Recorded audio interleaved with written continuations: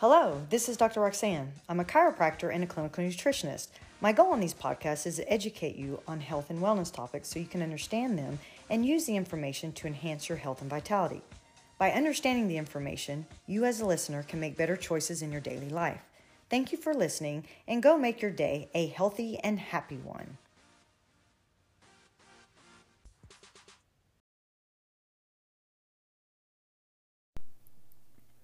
Episode 2, Deciding Which Diet is Best.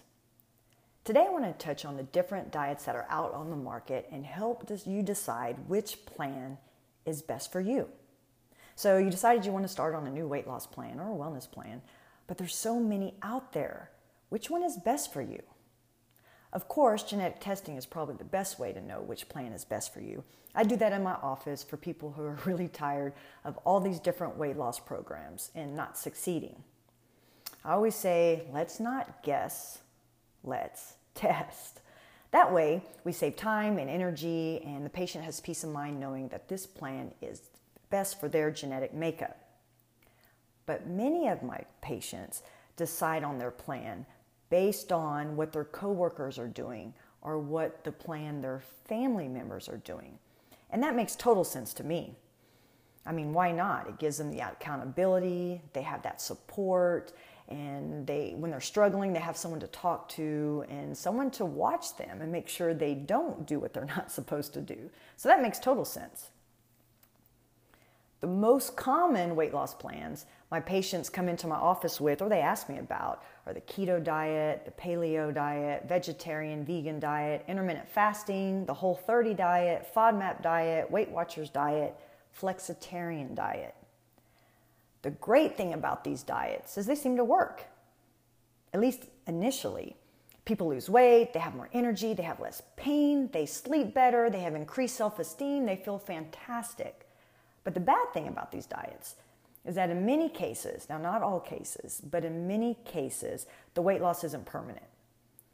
They start slowly putting on weight, they start feeling deprived, they're irritable, they're hungry, they start getting all these cravings, or they start hitting plateaus and they just can't lose.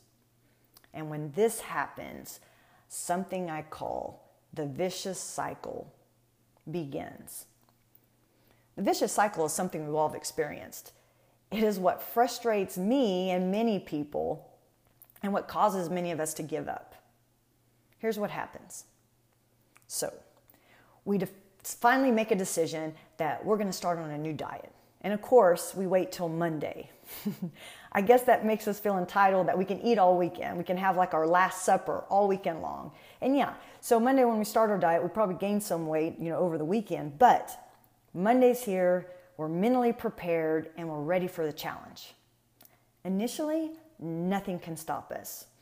We begin our program and maybe even increase our exercise regimen. I mean, we are motivated and we're ready. And by the end of the week, we might have lost 2 pounds, 3 pounds, 5 pounds, and now we're even more motivated. By week 3, other people start noticing and they start complimenting us on our weight loss. Now we're really on fire. We have more energy, our clothes are looser, we start feeling better in our clothes. I mean, life is great. We go to social functions, nothing can derail us. I mean, we're on fire with this plan, and food, nothing can tempt us. But then it happens. That vicious cycle. For no apparent reason, resentment pops up. And our positive attitude, well, that just went out the window. We try to rally back and fight against this and keep going down the path that we know we can do because we've been doing so good, but it starts to get harder. And at the next social function, even though people are still complimenting us, we start noticing the food. I mean, we even notice the food we normally wouldn't even eat. All of it looks great. And we start noticing all those drinks available. And then we take a look at those desserts. And we think, you know what? Just one bite. That won't hurt. We taste the cheesecake or we nibble on that cookie. And to our defense, really, we've already calculated how many carbohydrates we can eat. Now, I'm not lying, am I, guys? We calculate how many carbs we get away with so that it doesn't do too much damage. But not too long after those little bites, guilt sets in. And we think to ourselves, why did we just do that? That was just so dumb. Oh, gosh. But the next morning, we get up and we weigh. And yes, we gain 2 pounds, 5 pounds, or whatever. And even though we're discouraged, we stay on the plan. We, that day, conquer it, and we meal prep, and we do everything we need to do. We go throughout the day. But the problem is, it's getting tougher. We're starting to feel deprived. We're starting to have cravings. Now it's even getting worse to where we can't even hide it, or we can't even beat it. They're starting to get out of control. The more we fight, the more irritable we become. And so really, guys, what do? We might be able to fight this off for 2 or 3 weeks, but then inevitably what happens? We throw our hands up in the air and we order that pizza or go to that Mexican food restaurant and just blow it. Year after year, we do this. We diet, we lose weight, we feel great, the cravings start, we resist, they attack with a vengeance, we feel deprived, we backslide, we try to get back on the diet only to totally fall off the diet, and we gain the weight back. This is what I call the lifetime membership to the Vicious Cycle Club. And the reason why I'm bringing this up is because before you decide or begin on any weight loss program or plan, or even if it's a wellness plan, you need to think if this plan is really doable with your lifestyle. You need to look at the pros and the cons of the diet. Really, what's the point of putting yourself through all these restrictions if you're just going to put all the weight back on? And keep in mind what our true goals are. On any weight loss program, we want to make sure we're losing the right kind of weight, because we want to lose weight so that we can be healthy and have vitality. We want to stick to an eating plan that helps us lose, the fat we want to and get rid of the water, but we also want to maintain muscle. If you're on a plan that doesn't do this, then you're just going to be setting yourself up for failure. As you lose muscle, you also lose the ability to burn calories. And that's why many of my patients will start hitting plateaus, sometimes after 6 weeks, sometimes after 3 months of being on one of these different diets. So my point here is, before you go on any diet, or even if you're doing a diet, the scale is not the answer. Many of my patients jump on a scale every day, and then they come into the office so excited because they lost 5 pounds or they lost 10 pounds, and they're just like motivated, and it's all great. But losing weight by itself does not guarantee that you're optimizing your health. The scale is a summation of the amount of water you lost, the amount of fat you lost, and the amount of muscle, right? So by stepping on the scale, you have no idea what kind of weight you just lost. It is best to get your body composition tested, probably about every 2 weeks, because then you'll know what kind of weight you're losing. Even if you lost 5 or 10 pounds, but it was mostly muscle and maybe a little bit of water, that's not good. Now you're really just a smaller fat person. A number on the scale should never be your focus.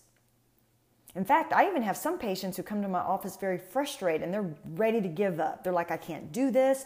I did everything I was supposed to do and I haven't lost any weight. But when we measure their body composition, what we found out is they lost 5 pounds of fat.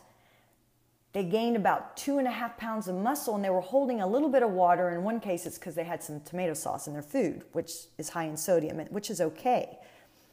But they didn't have any weight loss on the scale because they lost 5 pounds of fat, but they also put on muscle which is good, and they were holding a little bit of water. So this was great progress. Our focus needs to be on the type of weight we are losing. This is not only critical for permanent weight loss, but it's also important for long-term health and vitality. So I'm going to try to explain this a little bit in a way that you can understand why it's important that we want to keep muscle. Muscle mass is metabolically active tissue, right? So the more muscle mass you have, the more calories you're going to burn throughout the day, even when you sleep. So think of it this way. Every time you contract your muscle, glucose is being driven to the cell. So it just makes sense. The more muscle cells you have, the more glucose that you're going to be shuttling in your cells throughout the day. This means you're burning more calories. If you lose muscle mass, now you're decreasing the number of muscle cells, so you're not going to be using as many glucose, or you're not going to be uptaking as much glucose. Therefore, you're decreasing your amount of calories that you're burning throughout the day. So this slows down your metabolism, which obviously isn't a good thing. And this is what happens to many of my patients. They go on these quick weight loss diets, and yes, they lost 20 or 30 pounds, but what I found out, they lost like 15 pounds of muscle.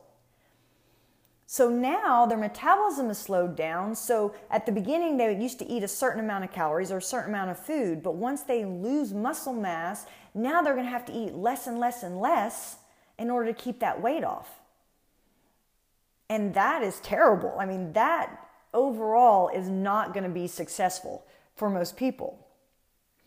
And so what about the water weight? On the other hand, I get a lot of people that are so excited, because initially they lose 10 pounds of water the first 2 weeks, or 10 pounds, they lose 10 pounds on the scale for the first 2 weeks, and they're so excited. But when we do the body comp test, we realize that most of it was all water. And still, that's a good thing. But remember, the reason why initially it's so easy to lose weight is because whatever plan you are probably eating less processed food, which is high in sodium, and you're probably decreasing the amount of carbs you're eating. See, carbs and sodium generally make people retain water. So by cutting both of those out, or at least cutting them back, it's going to be so easy to drop that weight. And that's a good thing, but don't get frustrated if after you start losing the excess water weight, that now your progress starts slowing down. That's going to be normal. So again, don't think because your progress slows down that you're not losing fat or that this plan is not successful. You're just going to have to be patient. Again, the scale should never be your focus. If you don't want to get your body comp tested, you don't want to go see someone, a good rule of thumb I tell people, well, how does your clothes fit? Do you feel less bloated? Do you wake up more energized? Do your muscles seem firmer, maybe more toned? Are your pants loose around your waist? And that's a big thing. It's the first thing I say. Okay, your waist, your pants, how do they fit? Like around your waist. And they're like, oh man, they're just falling off like around my waist. I mean, they're so big. Or, oh, I had to wrench up a couple more notches on my belt. That is good. That is a really good sign that you are losing the right kind of weight. So again, we don't want to focus on the scale. Now, I know there's going to be several of you out there because I have lots of patients that do this as well. You're going to get on the scale every morning, and that's okay. But again, if you really want to know what kind of weight loss you have or if your program is working for you, you need to find a way to get your body comp tested because that's going to keep you motivated. And that's going to keep you on track because, again, our goal is to lose water and fat and maintain muscle or even put on more muscle. So next week, I'm going to discuss the different weight loss programs individually, and I'm going to talk about the pros and cons of each. I hope you enjoyed this podcast. If you have any questions or comments, you can reach me at my website at drroxanne.com.